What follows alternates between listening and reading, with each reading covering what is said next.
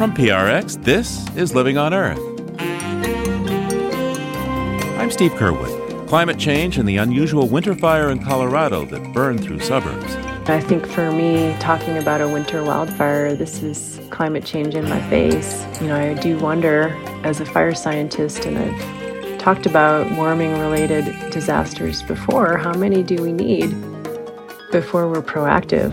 Also, remembering biologist Tom Lovejoy at E.O. Wilson, who specialized in the tiniest of creatures. Being in his lab with his students, seeing these just extensive colonies of ants all over his lab, he would just light up and get so excited talking about his ants and new big ideas. He was just like a little kid in a candy shop. He was just so over-the-top excited, and it was infectious. That and more this week on Living on Earth. Stick around. From PRX and the Jennifer and Ted Stanley studios at the University of Massachusetts, Boston, this is Living on Earth. I'm Steve Curwood.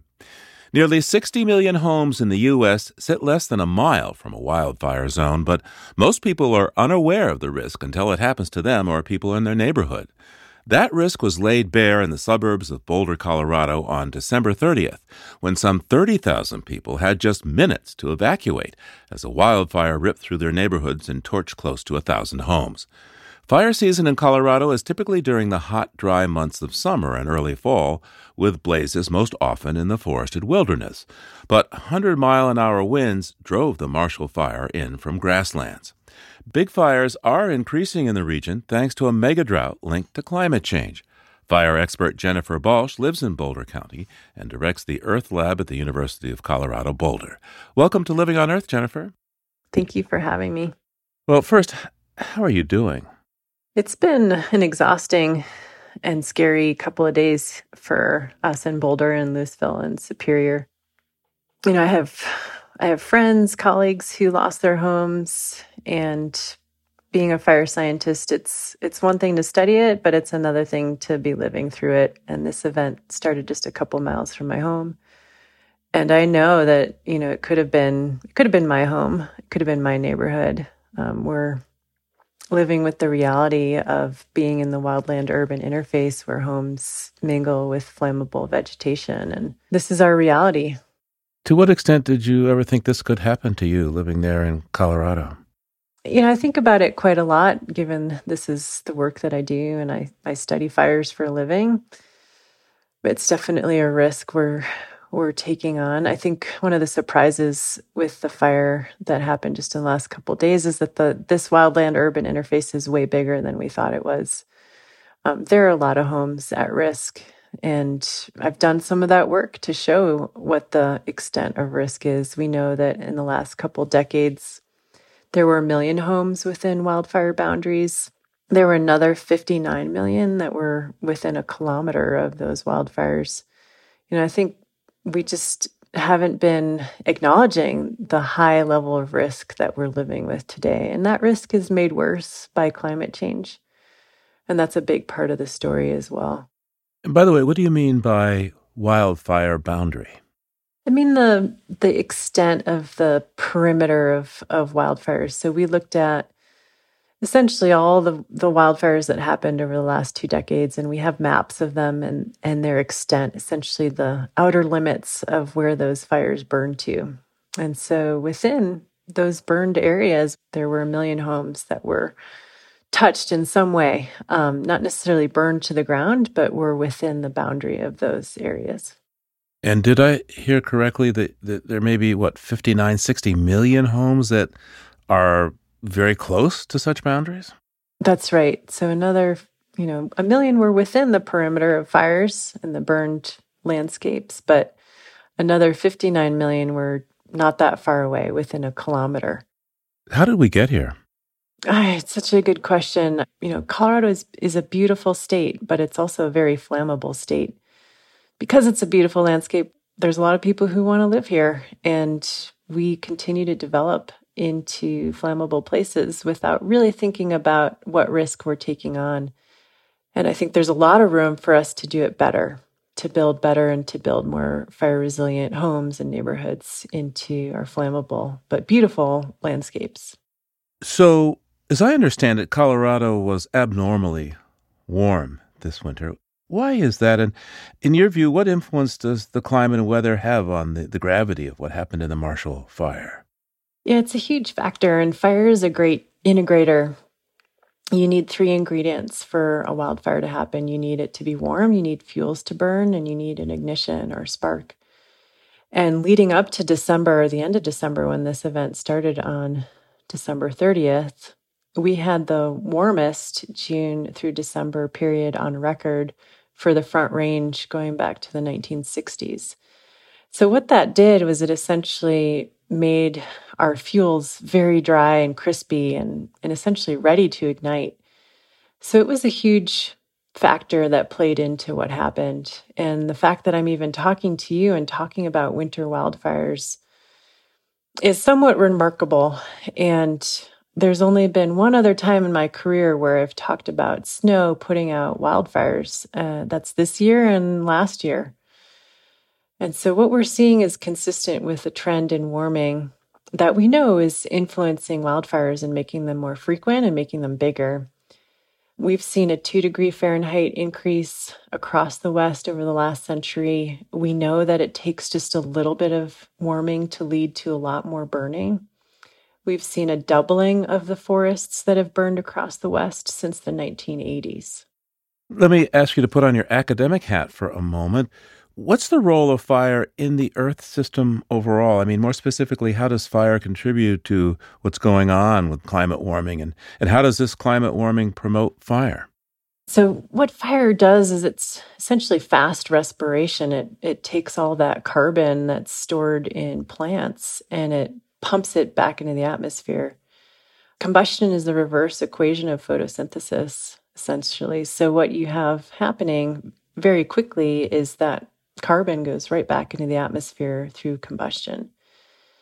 So fire itself has an important feedback to the atmosphere and to warming itself if that fire is out of whack with what the historical rate of returns have been and what the historical rate of reaccumulation of that carbon in ecosystems. So how fair is it to infer from what you said that with more and more wildfires, it's going to add to more and more climate disruption, more and more climatic warming? It will, particularly if you get vegetation change or transitions to other type of vegetation. So if we go from some forest systems to grassland systems that are more adapted to frequent fire, we're going to see a loss of carbon storage by those trees and those forest systems. And that is definitely a potential, and we're seeing some early signs of transitions in that across the West, we have forests that are not recovering or not regenerating because little seedlings, the trees that come in after a fire, are not surviving from year to year in the drought conditions that we're experiencing today. Now, we had we're in the midst of a very strong drought, despite the fact that we got this snowfall. And it's a mega drought. It's essentially more than 20-year period where we've had a lack of moisture contributing to it being very hard for plants to survive, particularly ones that need a little bit more water, like trees. Jennifer, I have to ask you about the summer fire season. I mean, what do winter fires mean for historically, the more prominent summer fire seasons that we see in the West? So, to me, what this means, seeing a winter fire, means that we have a fire season that's not a season anymore. It's an all-year thing. And, that's going to stress out our firefighters, our fire suppression teams, our communities, knowing that we're going to have to be aware of how dry it is throughout the year. And for the moisture conditions, we're not out of the moisture deficit yet. We had a very good snowfall that followed that windstorm that propelled that fire forward. We got anywhere from 5 to 10 inches along the Front Range, but usually this area sees about 30 inches of snowfall by this period of time. So I'm hoping we're going to see more moisture in the next several weeks and months. And if we don't, what that means is we're going to have an early fire season again next summer, which sets us up for more burning and greater risk to communities. So what and where are some of the most vulnerable communities in the United States now to wildfires? Which ones are most at risk? And what, if anything, can be done? I think importantly, we need to figure out who's most vulnerable. There's 13 million socially vulnerable Americans right now living with high wildfire risk. And I would guess that many of them don't know that they're living with that risk. I think part of what is a lesson from the Marshall Fire is that the wildland-urban interface where homes are at risk is way bigger than we thought it was. And we need to help communities prepare and recover from these types of events. And there are important factors that play into whether a community is ready, whether it's a low-income community, whether it has resources to do the fuel mitigation around neighborhoods and around homes. Age makes a difference. Elderly communities who may not be as mobile or have as many resources are also vulnerable and need greater assistance in times of evacuation. We also need to be concerned about those with pre-existing health conditions like asthma that make them vulnerable to smoke and smoke exposures. So there's a lot that we need to be working on and thinking about and helping communities. And those whose lungs are in the way and whose homes are in the way, we need to better protect people. In your view, what could have been done to prevent the Marshall Fire there in Boulder County? I think under those wind conditions, that fire was going to be pushed. I think, let's start with where it started. That ignition start is still under investigation and that cause is still under investigation, but I can guarantee you that it was human-related. There is no natural lightning at this time of year. So one thing we can do is to try and reduce the accidental ignitions that come from people. The other piece of this that we can tackle is making homes more fire resilient and building better. And then the last thing we can do that is the hardest, but we need to tackle is reducing the amount of greenhouse gases we're pushing into the atmosphere that are warming our planet and contributing to this problem. In that, we are all culpable. So you're both a scientist and a human who has been right next to this disaster. How do you feel? Yeah, it's hard. It's definitely hard. I have staff and friends and colleagues who've lost homes who are literally sifting through the ashes right now. And it's one thing to study it and it's one thing to face it. And, I think for me, talking about a winter wildfire, this is climate change in my face. And I hope that message gets across because I think we need to do something about it. And, I do wonder, as a fire scientist, and I've talked about warming-related disasters before, how many do we need before we're proactive? And I think the science community and our communities generally need to shift gears to solutions that are going to help us become more climate resilient. Jennifer Balch is director of the Earth Lab at the University of Colorado Boulder and a fire scientist. Thanks so much for taking time with us, Jennifer, and best wishes for a speedy recovery for your community there. Thank you. And we're Colorado strong. We're going to build back. I just want us to build back smarter.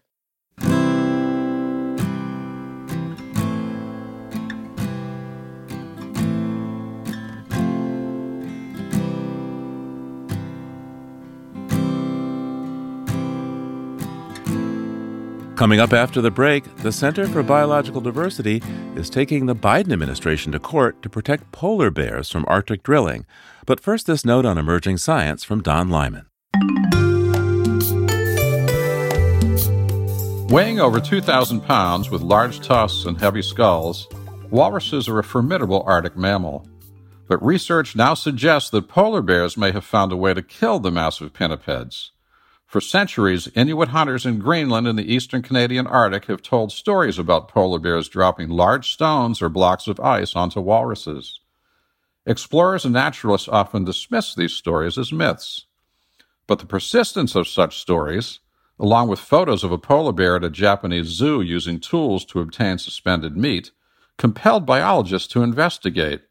Researchers reviewed historical and recent observations reported by Inuit hunters and non-Inuit researchers. They also looked at documented observations of polar bears and brown bears using tools in captivity to access food. The researchers concluded that tool use in wild polar bears, though infrequent, does occur in the case of hunting walruses. Tool use by animals to solve problems is generally regarded as a sign of higher intelligence, but studies on the cognitive abilities of polar bears are lacking. However, scientists say that a great deal of observational information suggests polar bears are very smart. Polar bears feed mainly on seals, which they hunt by looking for the seals' breathing holes on sea ice. But climate change is melting Arctic sea ice, so some scientists think that hungry polar bears may increasingly attack walruses for food. That's this week's Note on Emerging Science. I'm Don Lyman.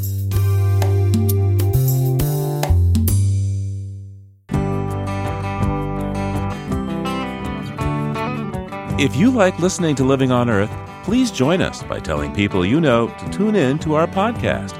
And if you can, please send us a donation. $5 or more makes a difference. Just go to loe.org and click on Donate at the top of the page.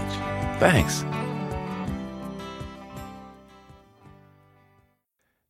On the line now from Atlanta, Georgia, for our customary look beyond the headlines is Peter Dykstra. Peter's an editor with Environmental Health News, SEHN.org, and dailyclimate.org.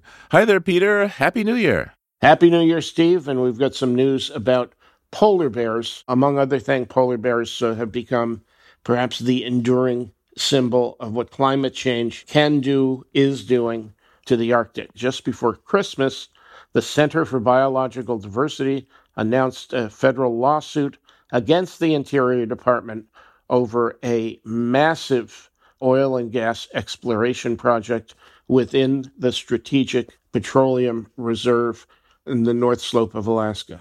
Well, that petroleum reserve is right next to the Arctic National Wildlife Refuge and is almost as big and has many of the species that are protected next door there. And currently it's free from oil and gas development. That's right. The Peregrine Exploration Program would be a 5-year, almost year-round oil and gas effort to see whether there is extractable oil and gas in a portion of the reserve.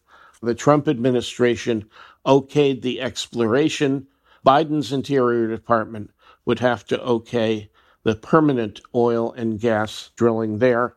But if it happened, it's hard to see that there wouldn't be the same kind of sizable damage that we've fought over in the Arctic National Wildlife drilling proposals for the last 40 years. Of course, one of the concerns even about exploration is that it involves building snow and ice roads and airstrips in areas where the permafrost itself, if it's disturbed, could become a source of methane and other gases for climate disruption. That's right. And noise pollution from all of that industrial activity is going to add to the burden of an area has so far been pristine. And, of course, the big question is, do we really need all this oil at a time of the climate emergency? So maybe this lawsuit to protect the polar bears is really designed to protect us. There's a 60-day comment period on the potential filing of the suit.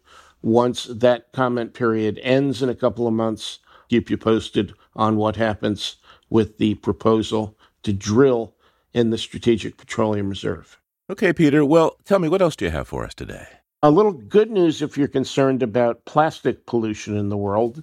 After climate change, it's arguably the biggest worry for the environment and growing very quickly. But France has banned the use of plastics in packaging most fruit and vegetables. The ban came into effect the first of the year. Under the new rules, everything from onions, carrots, tomatoes, potatoes, apples, pears, and about 30 other produce items can no longer be sold wrapped in plastic. Instead, they should be wrapped at all in recyclable materials. Well, that'll be helpful because plastic pollution, as you say, is a major threat, not just in the ocean, but to human health when it's used to wrap food because of chemicals that some food wrappings can contain. That's right. And foot in the door in France, so to speak, is hoped to be the first step for all of the EU nations to take in the effort to curb plastic pollution. Wouldn't it be nice if the United States thought the same way? Wouldn't it be nice? Hey, Peter, take a look back in the history books. Tell me what you see. Back to 1955, the first week of the year, in his State of the Union address, President Eisenhower proposed the interstate highway system, which somewhat ironically was based on what Ike saw in World War II when Hitler guided the creation of the Autobahn system in Germany, not primarily seen as a way for Germans to zip across the country on leisure, but a way for German armaments and soldiers to zip across the country in World War II.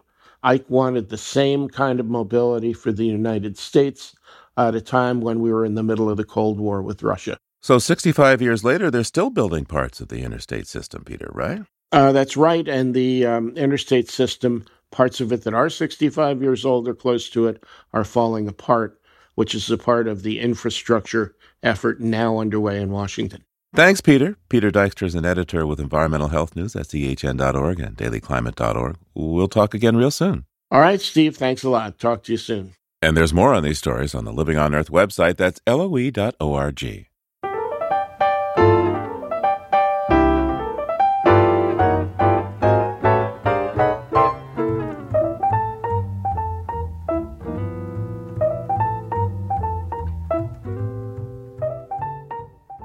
The world lost several notable people in the waning days of 2021, including two leading naturalists who died just a day apart at the end of December. Edward, or E.O. Wilson, and Tom Lovejoy were pioneers in the field of conservation biology. And as they documented the steep declines in life on this planet, they also gave clarion calls to protect it. Harvard professor E.O. Wilson specialized in the tiniest of creatures and was nicknamed Ant-Man, but his work on biodiversity took a planet-sized view of the extinction crisis.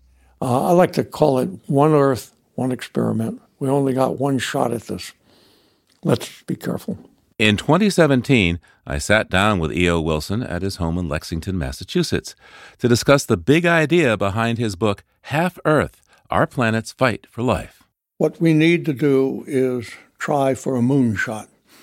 And the moonshot is to set aside half the surface of the land and half the surface of the sea as a reserve that doesn't exclude people by any means. Indigenous people are, in fact, encouraged to enjoy them and continue their way of life. But if we could give half of the Earth primarily to the millions of other species that inhabit the Earth with us, then we would be able to save about 80 to 90% of the species, bring the extinction level down to what it was before the coming of humanity. That would be a successful moonshot. That bold plan has inspired roughly 70 countries to commit to protecting at least 30% of their land and oceans by 2030 as a first step. Jane Lubchenco is a marine ecologist and Oregon State University distinguished professor who is currently serving as Deputy Director for Climate and Environment in the White House. She worked with both E.O. Wilson and Tom Lovejoy over 5 decades and joins me now to help remember their work. Welcome back to Living on Earth, Jane. Hey, Steve, it's so great to be here. It's so great to talk with you now, again. Now, each of these men were giants in the field of conservation biology in their own right, and we'll talk about Tom Lovejoy's work on forests and climate change in a few minutes. But first, let's talk about E.O. Wilson. What do you think were his most important contributions? Oh my gosh, he made so many, it's hard to know where to start. Ed was a consummate naturalist. He was just a keen observer of the natural world. Obviously, ants were his passion and his lifelong love, throughout his career.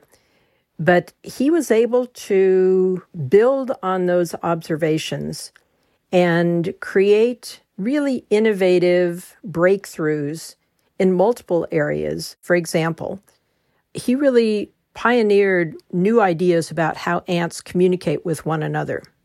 So breakthroughs in ant biology, ant pheromones, was one really big contribution. Another was what is called the theory of island biogeography, which really focuses on what are the guiding principles behind the number of species that you find on islands or in fragments of habitat. That was a theory that was both created mathematically with Robert MacArthur and then tested experimentally with one of Ed's graduate students, Dan Simberloff. And that theory of island biogeography has really formed the foundation of modern conservation biology. It enabled people to think about, where do we want conservation parcels to be? How big should they be? How should they be connected to one another, etc.? Ed also, though, was a pioneer in creating new ideas about how people connect to nature and how nature influences people. And he created this concept of biophilia, which suggests that humans have an innate connection to nature. They're drawn to nature. All of this was, many, many different contributions that he made, but again, grounded in very detailed, keen observations, but resulting in some grand theories and grand vision. Yeah, Ed Wilson was really amazing and actually helped me in my work, Jane. I mean, obviously covering the whole question of conservation and ecology, but as he laid out his biophilia hypothesis to me, that we evolve with all these other creatures and there are things in our genes, or maybe we talk about epigenetics these days, I came to understand media. What do I mean? I came to understand that we evolved for many thousands of years not knowing the images or sounds of other people that we actually hadn't been with. And that I began to understand why so many people would treat people as almost members of their family that they didn't know because they'd seen them on television or heard them on the radio or something. It's how certain, frankly, politicians got elected, from Fred Thompson to Ronald Reagan. It is how, if I said to you, isn't it a shame what happened to Tom and Nicole, you might know who I'm talking about. Right? And it gave me a better understanding of how it is that we use images and voices in media. And I'm really grateful to Ed for that insight. Steve, he really had a similar influence on many, many people. He was so adept at being able to explain something, but to do it in a way that would then trigger new thoughts on the part of the person he was interacting with. He was a very gifted teacher for that reason. He would stimulate ideas and encourage others to sort of take them on to the next level and make them relevant to their lives. So tell me, just share with us a moment that you remember from working with Ed Wilson. I know there are many, but what comes to mind? I was a graduate student at Harvard in the 70s and then an assistant professor. And it was a time when there was a lot of tension in the Department of Biology because molecular biology was really on the rise. And many of the leaders of molecular and cellular biology, but Jim Watson in particular, were very arrogant about ecology, evolution, systematics, and really dismissed that field as just a bunch of stamp collectors. And being dismissed and marginalized to some, and it was to Ed, was very powerful motivation to show that, in fact, the science of ecology, of evolution, were actually legitimate in their own right, and not yesterday's science, but tomorrow's science. And in the interim, we've seen a coming together of those threads in ways that is very exciting and appropriate. But at the time, there was this real tension. And Ed was bearing the brunt of much of this within the department. But being in his lab with his students, seeing these just extensive colonies of ants all over his lab, he would just light up and get so excited talking about his ants. And he would start talking about new big ideas. And the graduate students, the other folks who were in the room, it was just palpable excitement that provided a really powerful antidote to a lot of the tension that was in the department more broadly.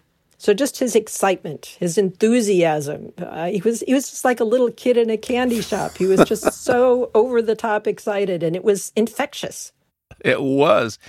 And, Harvard wasn't very generous to E.O. Wilson to begin with. They didn't really want to give him tenure, and they thought that they were sticking him over in the museum with his ants. But, all through the years, he kept his office in the museum. And if you went by to see him, he'd show you the leaf cutters. Those kind of ants. He'd get all excited What a gift. And I think he kept the excitement right up to the end. So what do you make of his notion of half Earth? How does that compare with the notion of, conserving 30% of the biosphere by, say, 2030? Ed was a big thinker, and he didn't do things halfway. But when he did them, they were solidly grounded in evidence, in good science. And through the years and his extensive travels, he really became quite concerned about the sixth mass extinction event of biodiversity, the first one in the whole history of Earth that was being caused by people.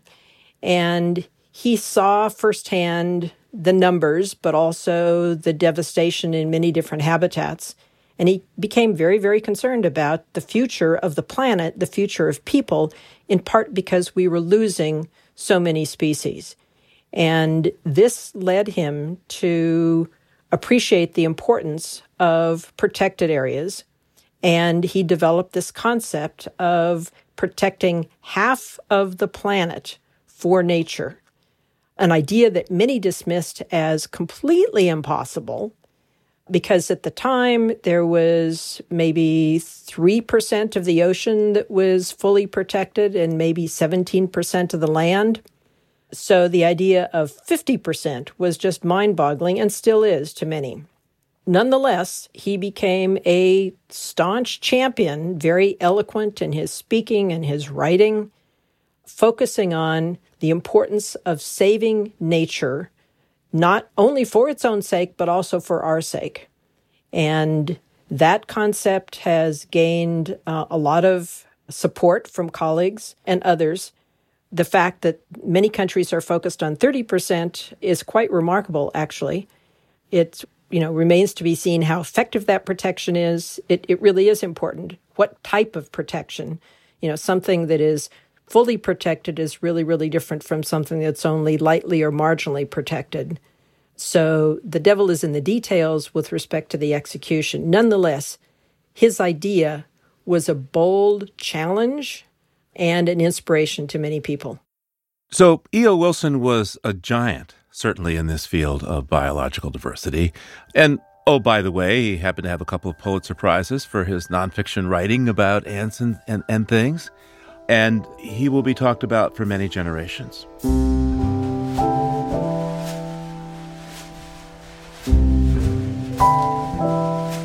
Coming up after the break, we'll continue our chat with Jane Lubchenco and talk about another conservation giant we lost last year, Tom Lovejoy.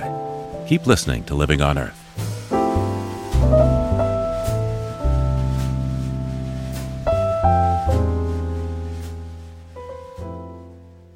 Support for Living on Earth comes from Sailors for the Sea and Oceana, helping boaters race clean, sail green, and protect the seas they love. More information at sailorsforthesea.org. Support also comes from Friends of Smeagol the Seagull and Smeagol's Guide to Wildlife. It's all about the wildlife right next door to you. That's Smeagol, Smeagull, smeagolguide.org. Our sponsor, Climate Talks, is a new podcast from Meta and hosted by journalist Sophia Lee. It's a show that is changing the conversation on sustainability and the climate crisis. The podcast asks the question, what even is sustainability? And Paloma, that's something we've been talking about recently. Yeah, Ainsley, sustainability makes life not just better for yourself, but for everyone around you, and for everyone still to come. When I think about living sustainably, I try to avoid single-use plastics as much as possible, and I'm always sure to reuse and recycle. And I've really scaled back my meat consumption and tried to eat more local. The climate crisis can feel overwhelming, but conversations like these help us realize just how much we can all do. Climate Talks encourages us to have our own climate talks with everyone in our communities. The show teaches us how to be a climate optimist, someone who's a realist, but who still has hope about the future of our planet. Climate Talks. Listen and subscribe wherever you get your podcasts. It's Living on Earth. I'm Steve Curwood.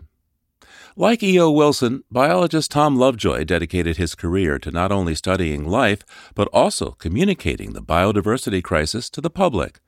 He spoke with Living on Earth back in 2010 about a growing awareness of this emergency and UN efforts to deal with it.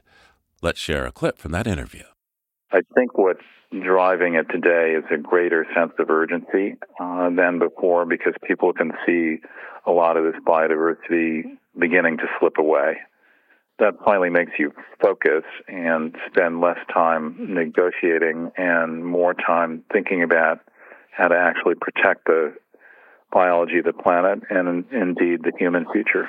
Tom Lovejoy's work focused on tropical rainforests, and he was famous for showing the amazing diversity of life in the Amazon, as well as telling about it.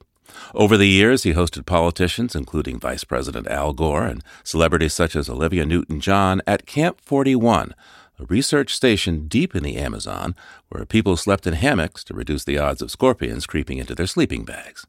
Around the station, there were creatures and plants never before recorded by science in the global north. And when I visited Camp 41 in 2002 and got to see a scientist document a previously unrecorded potu, that's a species of bird, I too went from seeing biodiversity as just an intellectual construct to feeling it as real and exciting. We've been talking about the legacies of Tom Lovejoy and E.O. Wilson with biologist Jane Lubchenco, who currently serves as Deputy Director of Climate and Environment in the White House. Jane, how did Tom Lovejoy shape our understanding of the importance of keeping this vital ecosystem intact? Tom first went to the Amazon as a graduate student, and he was focused on birds. And according to him, he just really fell in love with the whole rainforest. And at the time, there was increasing logging that was happening in the Amazon. And he quickly appreciated what potential threat that was to the health of the rainforest ecosystems, not only to the birds that he cared about, but to the mammals and the insects and the trees, etc.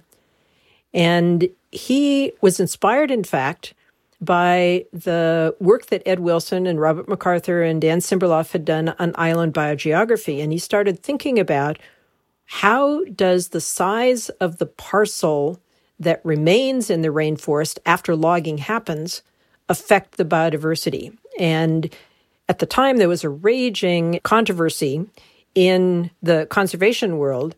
It was called the SLOSS debate, SLOSS, and it stood for single, large, or several small parcels. And the question was, if you are in a position of creating habitat for biodiversity, is it better to have one single large parcel, let's say 10 acres, just for the sake of argument, or 10 smaller 1-acre parcels?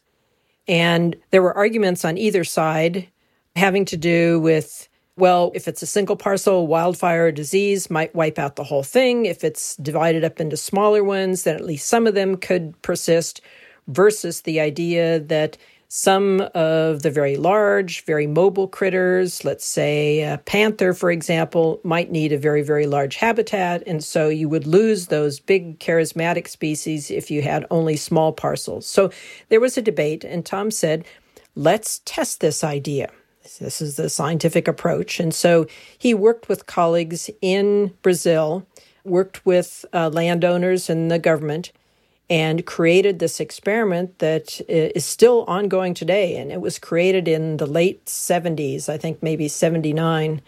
And the experiment was essentially to create parcels that were 1, 10, or 100 hectares, and then follow them through time and see how the biodiversity changed in those parcels. Those experiments have given us a huge amount of information about how size of the parcel affects the type of species that are there and the health of the whole system. And in fact, there is no doubt that larger parcels are better. And so that early experiment of Tom's has yielded a huge amount of information that is guiding conservation action today. So Tom Lovejoy was also well known for telling the story of the Amazon and biological diversity, and he attracted a swarm of politicians and celebrities who would either visit him in the Amazon or just pay attention to what he was doing in saying. What was Tom's skill there? How was it that he was able to to bring these types of folks to the story of biological diversity and why we needed to hang on to it? Tom was a gifted communicator, but he was also a connector. And he understood people. He understood what would be of interest to someone. And he would very carefully make an argument to someone about why they should be interested in the Amazon or biodiversity or birds or whatever it was.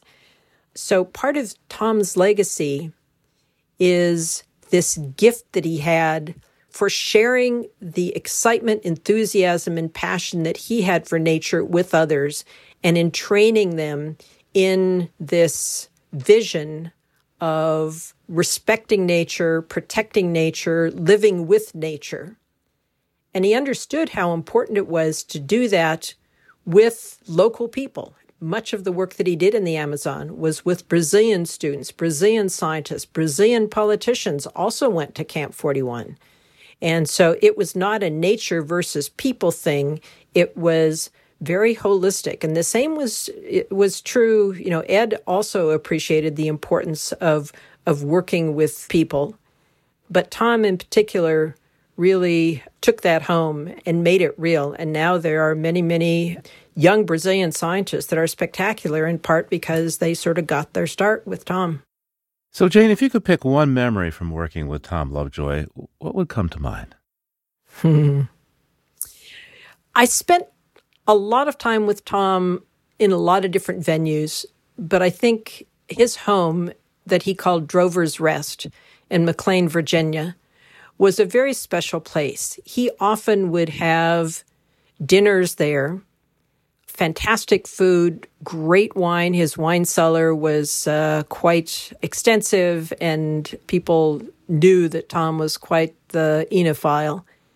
But he would gather unusual groups of people together and have these engaging conversations. Always a fire in the wintertime, fire going in the fireplace, and this old cabin that just had a lot of character. And Tom was such a gifted host. Everybody would be comfortable, but he had given a lot of thought to the people he was introducing to one another. So it wasn't just the same group. Oftentimes when I would be there, it would be everybody was new to me, or I might know only one other person. And so he was always matchmaking, and always with the idea of stimulating conversation that would be intriguing, interesting, we could learn from one another, but also result in some higher purpose focused on conservation, on nature, on big ideas, on getting something done. So you never felt like you were being manipulated. It was always a very natural, very engaging enjoyment. And anybody who went to Drover's Rest would always say yes the next time because it was such a very special experience. It was. It was like, in fact, being inside it reminded me of an old sailing ship, a big old sailing ship, that being inside that cabin, that I was somehow in the captain's quarters in some big old ship with the big timbers there. And Tom always cracking a joke, not over the top, but just making light and having fun with, I don't know how many bow ties the man owned, but I'm not sure I saw the same one twice. He had a lot of bow ties, and that was always very special because my dad was a bow tie guy too. The first time I saw Tom, I think I liked him just because he was wearing a bow tie. So how do you think Ed Wilson and Tom Lovejoy's work should be remembered? Well, both were gifted scientists. They took very different paths. Ed was an academic who did just one discovery after another. And then he came around to appreciating the biodiversity crisis and being a leader in saving biodiversity. Tom took a very different path. He was more a scientific advisor, a scientific communicator, an instigator of new conservation-oriented things. So different paths, but they ended up very much in the same place of being champions for biodiversity and eloquent communicators through their writing, through their speaking, to motivate people to care about nature and to help be part of the solution. Their legacy lives on in our hearts, in our minds, and we need to do justice to their legacy by taking up the mantle of what they were working on. It's time for all of us to come together. Jane Lubchenco is a marine scientist and former president of the American Association for the Advancement of Science, among many honors, and she currently serves as the Deputy Director for Climate and Environment in the Biden White House. Thanks so much for taking the time with us today. Steve, it's just my pleasure. Thank you so much.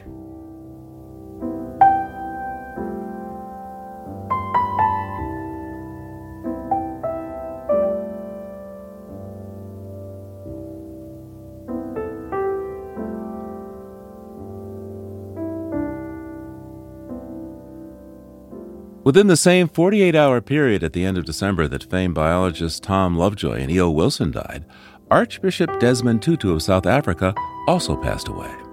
Archbishop Tutu will be remembered as a leading nonviolent opponent to South Africa's rigid system of racial segregation known as apartheid, and as a leading proponent of human rights. He was also an outspoken advocate of environmental protection and justice. Here's an excerpt of his call to action on the climate emergency as nations gathered in Copenhagen in 2009. The whole world stands faced with a common threat of climate change. This global threat already affects us all, in particular the poorest and the most vulnerable. That alone should move all governments to act. But my heart is heavy when I imagine the devastation that will face our children and our children's children if we do not act now to stop it. The final measure of a generation's courage is the memory of what they have done. We must live in memory as the generation that pulled humanity back from the brink of catastrophic climate change. Droughts, floods, and water shortages are already on the increase because of climate change. Science has spoken on the urgent need to tackle the challenge. Now it is time to listen to our consciences. There is a clear moral imperative to tackle the causes of global warming. We're part of nature, yet we alone can act. Our destiny must be as guardians of the earth, not users and abusers of the only home we have. We all have a responsibility to learn how to live and develop sustainably in a world of finite resources. We must make peace with this planet.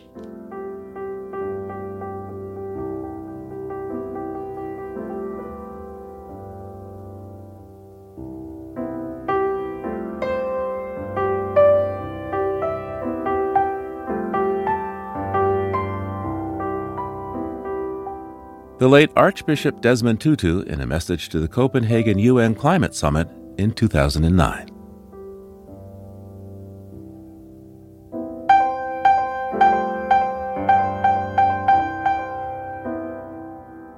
Biological diversity is everywhere on our planet, so as an example, now that winter has settled in over the Northern Hemisphere, we turn to Living on Earth's explorer-in-residence, Mark Seth Lender. Here's Mark's description of elk passing the winter in Colorado's Great Sand Dunes National Park. The lake is black. The creek comes to an end there in one deep gulp. On the far side, the curve of the lakeshore is high, rising in a cliff. Beneath that cliff, a cluster of shapes detaches from the sand and rock and gravel. Elk.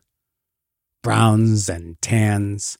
How small they seem, and even smaller when considered against what looms above, so large they appear closer than they are, the great sand dunes, yellowish red as the sun sets, violet in the approaching dark.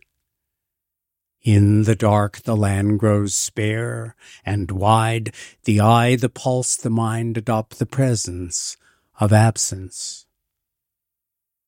One of the elk shambles over to the edge and drinks, the others wait. Then on the move, at first slowly, faster, galloping. The hooves on hard ground, the leaping, loping run, and the clods of earth tossed head high.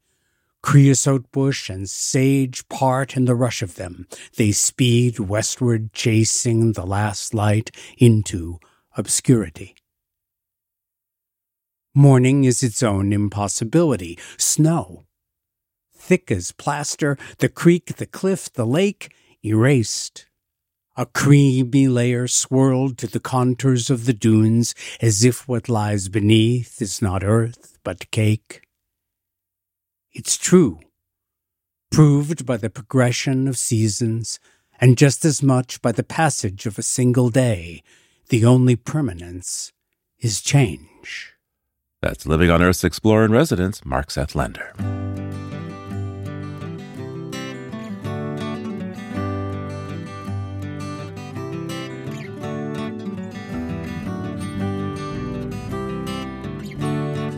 Living on Earth is produced by the World Media Foundation. Our crew includes Naomi Ehrenberg, Bobby Bascom, Paloma Beltran, Jenny Doring, Mark Kausch, Mark Seth Lender, Don Lyman, Ainsley O'Neill, Jake Rigo, Teresa Shee, and Yolanda Omari. And we say goodbye this week to our interns Genevieve Santilli and Gabrielle Erton. Thanks so much for your hard work and good cheer. Tom Tiger engineered our show. Allison Lierstein composed our themes. You can hear us anytime at LOE.org, Apple Podcasts, Spotify, and Google Podcasts. You can also ask your smart speaker to play Living on Earth Podcast. We tweet from @LivingOnEarth and like us, please, on our Facebook page. And you can find us on Instagram at Living on Earth Radio. I'm Steve Kerwood. Thanks for listening.